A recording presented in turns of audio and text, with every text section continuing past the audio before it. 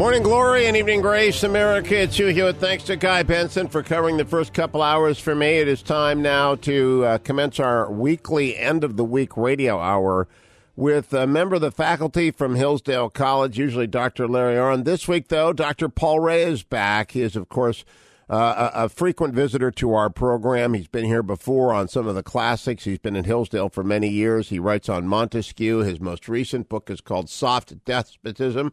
Actually, I think your most recent book is Montesquieu and the Logic of Liberty, isn't it, Professor Ray? That's true. That's true. They came out 4 months apart, though. Okay, well, I'm getting easily confused then. But, Dr. Ray, why do you think they nominated you to do the Renaissance with me? Who knows? I've written a book on Machiavelli. There's a book called Against Throne and Altar, Machiavellian Political Theory Under the English Republic, and it includes figures like John Milton and Thomas Hobbes, who are also sort of at the very tail end of the Renaissance. I thought it was maybe because you got the short straw at the faculty meeting, and somebody had to do this because we've just spent a grand total of 10 weeks on Aquinas and Dante. And so I said to him last week, we've got to pick up the pace. We have to move, otherwise we're never going to get out of the 15th century. And so they said, okay, we'll get Ray. And so that you have been nominated. So let's begin by really anchoring people in what we mean by Renaissance. I'm hoping, for example, that the Cleveland Browns enjoy a Renaissance. A lot of people believe that in America there is a Renaissance underway in architecture. A lot of folks have spoken about Renaissances in different places in different time, but we're talking about the Renaissance. What's that mean to you?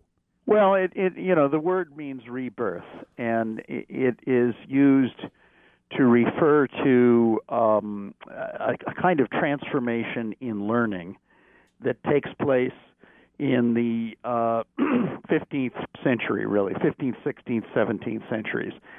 And it's tied with a recovery of the classics.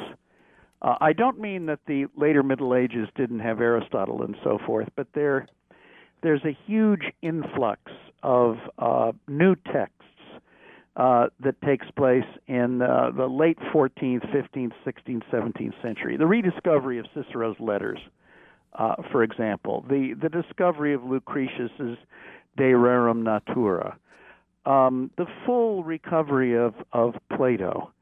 And partly it has to do with people wandering around monasteries and turning up manuscripts that had not been noticed before.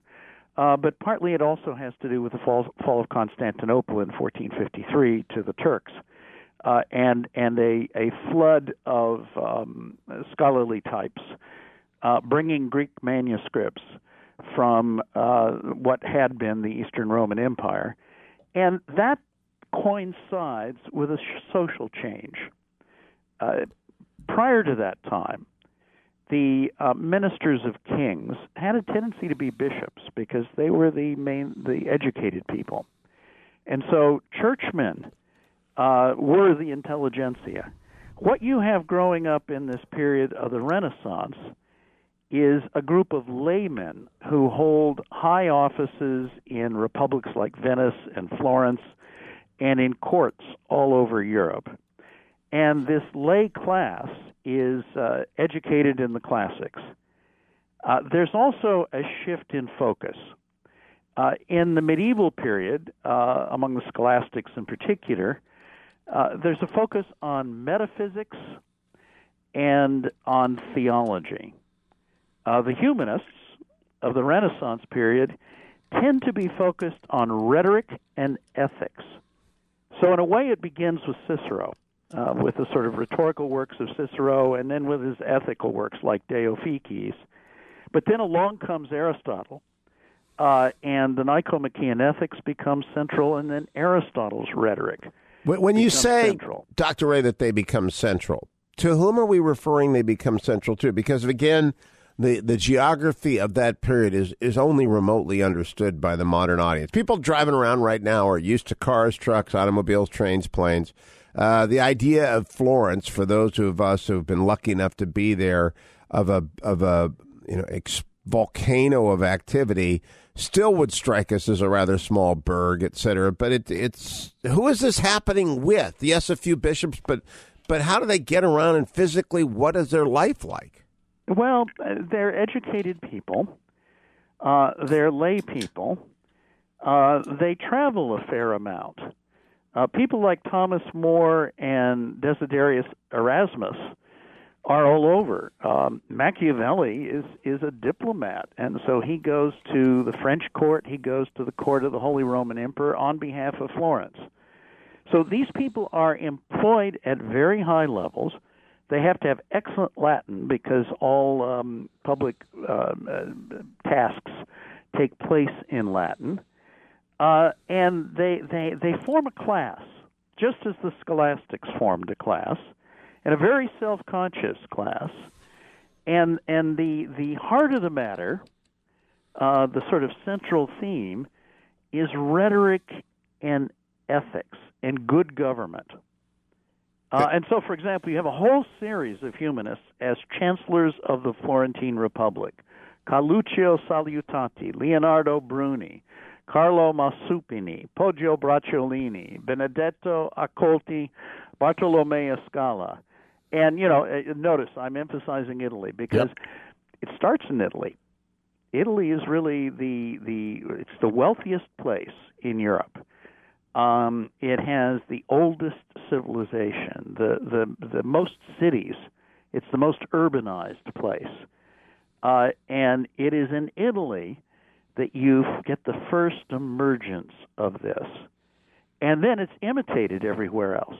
Now, when it begins to emerge, are people conscious of something new happening? And again, for the benefit of our modern audience, I'll talk about music scenes. People were aware when it happened of the English invasion in the 60s. They were aware when it happened of the Seattle music scene. They were aware when it happened of urban rap and of East and West. Were they aware of an intellectual ferment going on in the late 15th century? Yes. They didn't call it the Renaissance. That's our word. But they are aware of the new learning, and they are aware that their focus is different. And so one of the things they do is they attack the churchmen. They don't attack Christianity directly, but they attack the sort of pomposity of metaphysics. They attack the scholastics, and they articulate an understanding of the good life built around language. So philology lies at the center of it. Now unpack that. We got a lot of Steelers fans out there, Paul Ray.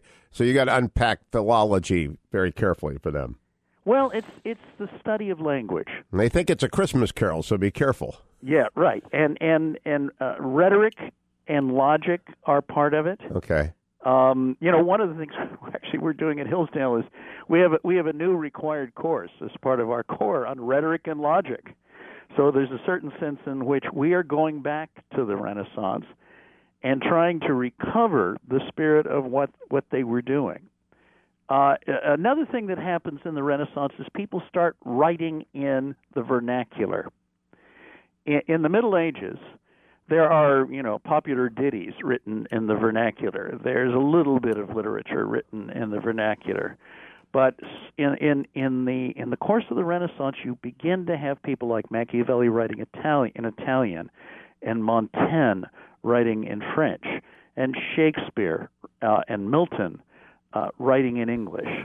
And so you've just put a larger people... public is what I'm getting at. And of course, one of the things that happens in the 15th century is the introduction of printing.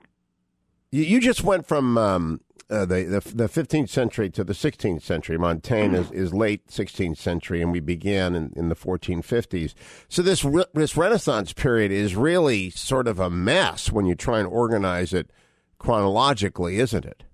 Well, it starts in Italy in the earlier period, and then it spreads north.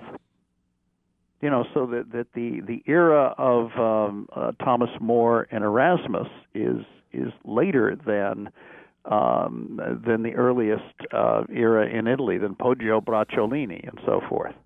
And then it'll eventually get to England, and you'll have Sir Philip Sidney, you'll have Spenser, you'll have William Shakespeare, you'll have Ben Jonson, and I believe the last figure in the English Renaissance is Thomas Hobbes.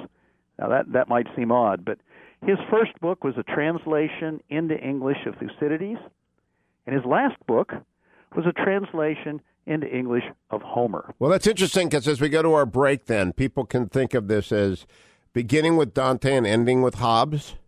Yeah.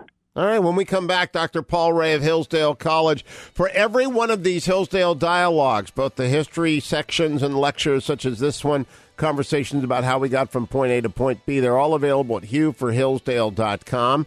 And you can get all of Hillsdale's free and many offerings at hillsdale.edu. Also sign up there for Imprimis, the free speech digest at that university. Stay tuned. Hey there, I'm Scott Bertram, and I'm the director of the Hillsdale College Podcast Network. This show and all the other shows on the network are listener-supported. That means we hope for, we count on, frankly, we rely on the support of listeners like you to make our educational outreach possible. One of the best and most convenient ways to do so is joining the Liberty and Learning Society. That's our exclusive monthly giving group. And in this month of March, we are looking for 300 new members of the Liberty and Learning Society. When you join, you'll help defend liberty through education, and you'll make shows like this one possible far into the future. All you have to do is visit hillsdale.edu/monthly and complete the secure online donation form. If you need to pause or stop your gift at some point, no problem. Just call us. One of our friendly students or staff will help you. But today, will you be one of the 300 new members of the Liberty and Learning Society in March? Go to hillsdale.edu/monthly to join the Liberty and Learning Society today. Help us bring these shows to you and other Americans at hillsdale.edu/monthly. 21 minutes after the hour, America. It's Hugh Hewitt. Thanks so much for listening today. It's the last hour of radio on my radio week. That means it's the hour of Hillsdale, the Hillsdale Dialogue, which I present each week with either Dr. Larry Arnn, president of Hillsdale College, or one of his many wonderful colleagues. This week, Dr. Paul Ray, a distinguished political theorist and teacher at Hillsdale. He's been my guest in the past on matters both current and long ago. Today's giving us an overview of the Renaissance period before we plunge into any particulars. But I have to ask right now, I was with your commencement speaker yesterday, Dr. Ray. Eric McTaxis will be giving the commencement at Hillsdale. And people often refer, rightfully so, to Eric as a Renaissance man. And what do you mean by that? When you hear it, what do you think that ought to mean? Well, it means rounded. It means all learning is at his command. It doesn't mean that he's an expert in nuclear physics, but he knows a fair amount about it. And he knows how to find an expert, and he knows who's good on it and who's not. It doesn't mean that he knows everything about ballet, but he knows something about it. He's been to the ballet a few times, and he knows some of the better ballets. In other words, somebody who's extraordinarily broad and who's got great reach. Do you think someone can lead a good life if they are not a Renaissance individual? Yes. Is it easier to lead a good life if someone is a Renaissance individual? I think so. Why? Well, look, the good life is tied up with two things, work and leisure. And if you're well educated, you've got a better shot at getting work that has satisfaction in it, that is genuinely a pleasure. But leave that aside. A lot of work is drudgery. I remember my Dr. Fateh saying to me that being a professor half of the time is no more interesting than being a truck driver. As I look at a stack of blue books, I wish to concur in his judgment. Yes, precisely. But here's what the advantage the Renaissance man has: a refined use of leisure. That is to say, the breadth enables you to enjoy ballet. It enables you to enjoy opera. It enables you to enjoy novels of different kinds. It enables you to enjoy reading something like The Economist, which gives you a picture of a large world. It gives you the capacity to read Friedrich Hayek and understand him. So what you can do if you get a proper education in college is it lays a foundation for reading all these other things through the rest of your life.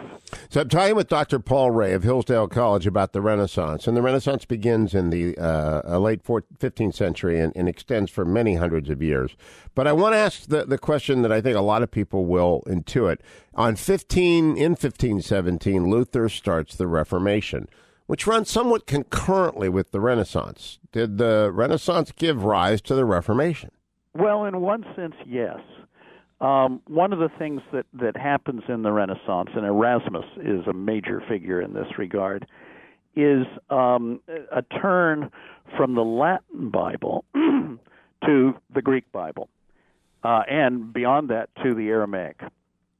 And so the Reformation is grounded in certain arguments about how certain documents in the Bible should be read. And the learning that lies behind those claims on, say, Luther's part, is provided by Erasmus. So he's extraordinarily important in this regard. Erasmus, by the way, remains a Catholic to the very end. Luther tries to lure him into Protestantism, but he doesn't go there. But without Erasmus, it's hard to imagine that Luther or Calvin would have been possible. But even if Erasmus had not undertaken what he did, a Luther or a Calvin was inevitable given the explosion of learning, wasn't it? Probably. That is to say, somebody would have done the work that Erasmus did, sort of critical editions in the Greek of biblical texts. And the explosion of learning and the expansion of learning beyond the clergy. Remember, Calvin's not a clergyman. Right. That just opens things up. There are many more people who are literate as a consequence of what's been happening. And, let's not de-emphasize printing. Printing is like the Internet. Printing is like radio. It suddenly makes communication much cheaper than it had ever been before. The book that has to be copied laboriously is a very expensive item. From our perspective, the printed book is an expensive item because we can go to the Internet and get these things free. Right. But the printed book is much, much cheaper than the copied book. So access becomes crucial. And, for the Reformation, it's access to the Bible. And in particular, access to the Bible in vernacular translations. Which is why when Luther translates it into German, it's a radical act, as radical as nailing the theses to the wall. Absolutely. And look, if you think of the English Reformation, the King James Bible, it comes not right at the beginning, but it's the thing that had the greatest staying power. It's still got staying power. Now, at the same time that and I'm glad you mentioned Shakespeare earlier, he's also one of the people who worked on the King James Bible translation. At the same time that there are all these people who are getting smart and smarter and writing great books, art explodes. So why? Well, once again, the inspiration is classical. The one of the things that goes on in the Renaissance is the rediscovery of things like classical sculpture. There's a kind of archaeology taking place. And it's the inspiration of that leads to someone like Michelangelo. This world is very small. One of the things that is wonderful from the period are the letters of Machiavelli. And one of the things that's a hoot in these letters is he's writing to a friend in Rome, and he's sending the letter with a fellow he knows who's going down to Rome named Michelangelo. Huh. Yeah, that is. So these people all know one another. And they're also traveling between the various capitals. As was established in the last few weeks, Aquinas would go off, sent hither or yon by the Pope to arbitrate some dispute, and Dante gets tossed out of Florence and runs over to Ravenna and hangs out there, and everyone's moving around. But there is civil strife. This is not a period of the lamb laying down with the lion. No, there never has been such a period, and there's never going to be. Well, that's kind of This is a period of great wars because, look, the kingdoms I got to say, Europe that was a pretty dark. Organized. That was a pretty dark comment, Dr. Ray. I mean, that was, there's never going to be. Never going to be. I'm on leave this year at the Hoover Institution in California, where you are, writing a book on. I've written a book on the Persian Wars, and I'm writing a book on the Peloponnesian War, working my way up to it. So I've been thinking about war a lot, and no, it's not going to go away. When we come back from break, we'll find out why the Renaissance didn't fix everything. Paul Ray, the gloomiest of fellows. No, actually, he's very, very happy. I've been in his classroom at Hillsdale. Rejoins me in just a moment. Stay tuned to the Hillsdale Dialogue on the Hugh Hewitt Show. 34 minutes after the hour mark, it's Hugh Hewitt's the weekly Hillsdale Dialogue. At the 15th hour, 15 hours of radio each week, I pause with one of my friends from Hillsdale College up in Michigan, and you can see everything you need to know about the college at hillsdale.edu. To talk about a great work or period in the Western canon to try and put down just the first marker for what is hopefully your lifelong love of learning in all of these classics. We've been doing this for a year and a half. Every single Hillsdale Dialogue in its original recorded form is available at hugh4hillsdale.com, as well as transcribed by Dwayne on the internet. We've got them at the transcript page. And Hillsdale offers many, many free courses at hillsdale.edu and a free speech digest, which you can have by simply going to hillsdale.edu, hillsdale.edu, and signing up, and they will send it to you for free from now until the end of days. My guest this week is Dr. Paul Ray, who is a member of the faculty, a distinguished member of the faculty, a Yaley, though. He did get his Ph.D. from Yale. He did work at Oxford as well, written extraordinarily important books, and is spending the year at the Hoover Institution up in Palo Alto, working away on the Peloponnesian Wars, which is interesting since we began very early in the Peloponnesian Wars. So, Dr. Ray, help me out here. I have to do the outline for these. I have to figure out how and whom to study if we're going to communicate the Renaissance. So let's do some cheat sheet here. Where would you go, and who would you make sure we cover in the next few months so that someone gets a sense of who mattered and in what order that they mattered and why they mattered? Well, I'd start with Petrarch, largely because he's at the beginning of the game, and there you can find, stated in the clearest possible way, the critique of scholasticism. But there you can also find the interest in Cicero and in his letters. I'd look at Leonardo Bruni, who's a chancellor of the Florentine Republic and is one of the figures that are called civic humanists. This is a period when people begin to think about the recovery of republicanism. In the Middle Ages, the orientation was to reestablish the Roman Empire. Universal monarchy was the theme. Now you begin to have people who begin to think maybe republicanism is a better form of government than monarchy. And one of those who toys with this idea is Leonardo Bruni. Okay. Another figure you can't do without is a man who drafted his greatest work 500 years ago, precisely 500 years ago. His name was Niccolo Machiavelli. Well, of course. Now, how would you, in this format, would you go with the Prince or would you go with the Republic? Would you go with the letters? What would you do, knowing that at most we spend 3 or 4 weeks on any individual?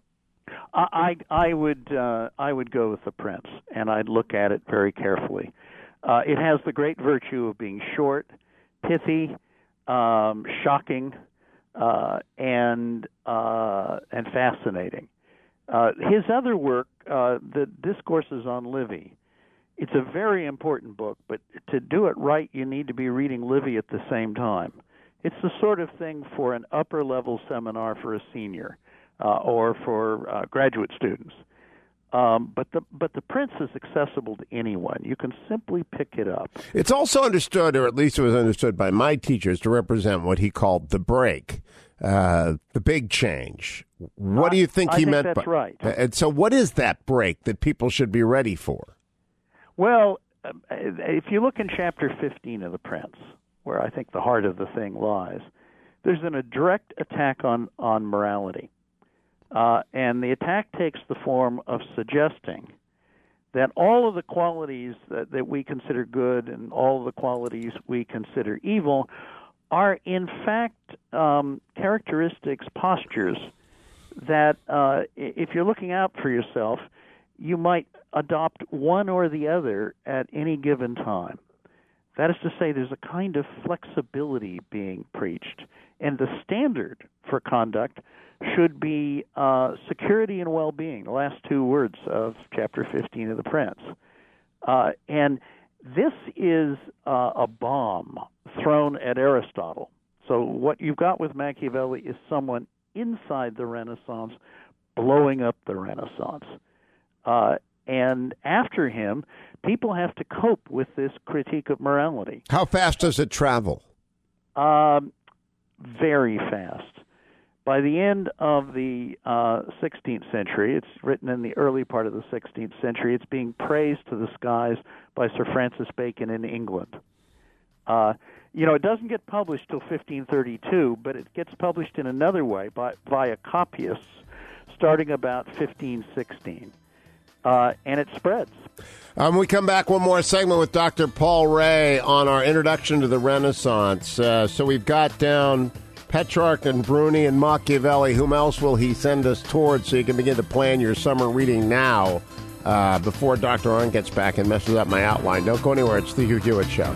Hey there, I'm Scott Bertram, and I'm the director of the Hillsdale College Podcast Network. This show and all the other shows on the network are listener-supported. That means we hope for, we count on, frankly, we rely on the support of listeners like you to make our educational outreach possible. One of the best and most convenient ways to do so is joining the Liberty and Learning Society. That's our exclusive monthly giving group. And in this month of March, we are looking for 300 new members of the Liberty and Learning Society. When you join, you'll help defend liberty through education, and you'll make shows like this one possible far into the future. All you have to do is visit hillsdale.edu/monthly and complete the secure online donation form.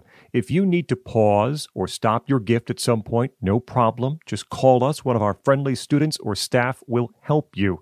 But today, will you be one of the 300 new members of the Liberty and Learning Society in March? Go to hillsdale.edu/monthly to join the Liberty and Learning Society today. Help us bring these shows to you and other Americans at hillsdale.edu/monthly. 44 minutes after the hour, America. It's Hugh Hewitt. This is, of course, the Hour of Hillsdale, the Hillsdale Dialogue, the last radio hour of the week. My guest this week has been Dr. Paul Ray as we've begun our introduction to the Renaissance. Over the last 10 weeks, we were in Aquinas and Dante, and now we have been galloping around and back and forth without much of a timeline, but organizing you for what will be hopefully an adventure in some sinkers that you may not have heard of before, Bruni. Some I'm sure you have, Machiavelli. And after that, Professor Ray, where would you suggest we go when we're done, when we lay down the Prince? Well, I'd go to Claudio Monteverdi. I'd go to music. Everyone's heard of Galileo, but very few people know that his father was one of the creators of opera. And opera was envisaged by Vincenzo Galilei as a restoration of ancient Greek tragedy, which they knew was sung.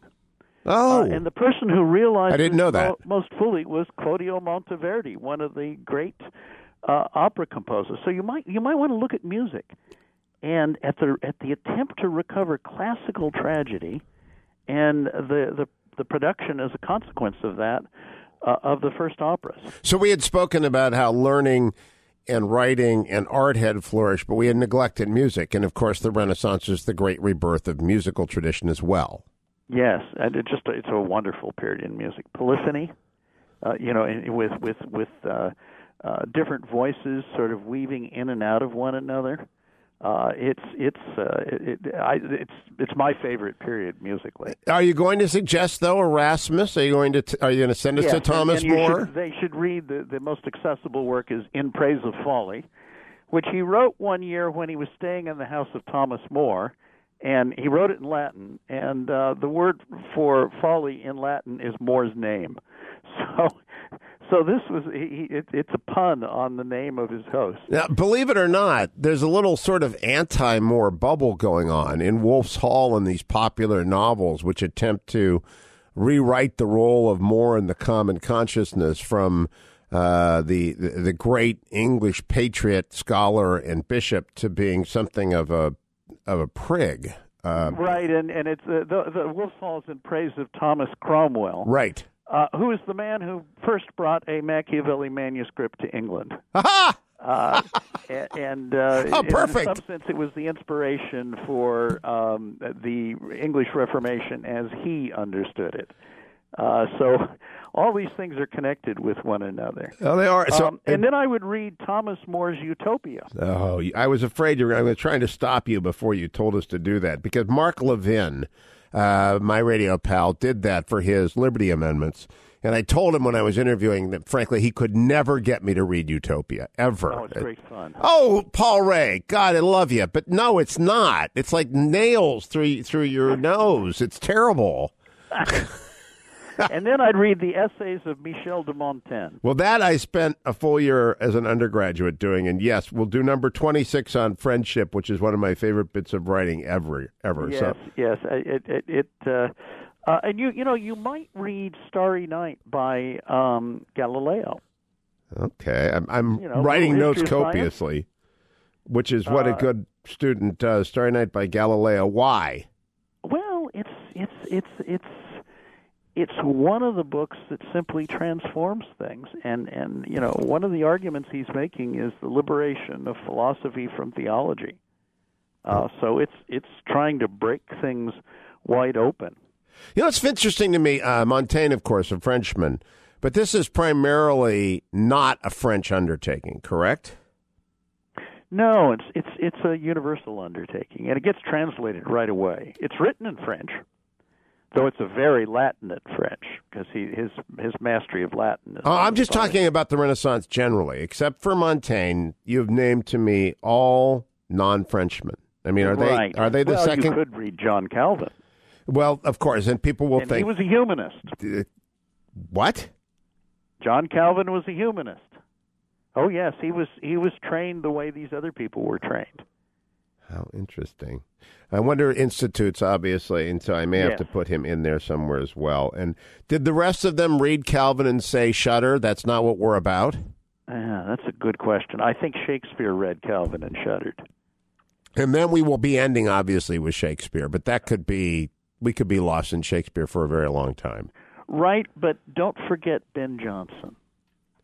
Because everybody else does, right? And look, a play like Volpone is just wonderful. Or his Sejanus, a play that he's essentially adopted a story out of Tacitus for. I think Jonson is absolutely wonderful. Then we'll be back to Shakespeare, and then we will wrap up with the man you told us to wrap up with. But I'm very curious about all this. When it's over, does anyone or anything mark the end of the Renaissance? Well, yes. I think it's Machiavelli's success in blowing it up. So if you wanted to look at a book that is written by a Renaissance figure, but is definitely a post-Renaissance book, I would read Leviathan by Thomas Hobbes. Okay, so written by a Renaissance man and the tombstone of the Renaissance. Yeah, and it lays the foundation for the Enlightenment. And would you, in the minute left to us, explain to you what you mean by that? Well, it's an attempt to apply science, understood in the modern sense, inspired by Bacon, not inspired by Descartes, but Hobbes is pursuing the same kind of thinking as Descartes, which is to say mathematics is the foundation of science, and to recast politics and everything else in light of science. It makes science understood in the modern sense the standard for all knowledge. Again, inevitable that it happened, or simply because Hobbes came along? Gosh. Well, he's not alone. You could push this back to Bacon, and it's there, although I think Hobbes rhetorically is more powerful than Bacon with his Leviathan. I would say that something of the sort was going to happen. Now, the way it happens is determined by the way Hobbes frames it. And he invents the state of nature. So the the kinds of arguments about natural rights and the relationship between natural right and man's condition in the state of nature, that comes right out of Hobbes. Paul Ray, professor at Hillsdale, thank you for a wonderful introduction to the Renaissance. We'll be back next week, America, to take it up in earnest. Go nowhere. I'll be back to conclude this week's Hugh Hewitt Show.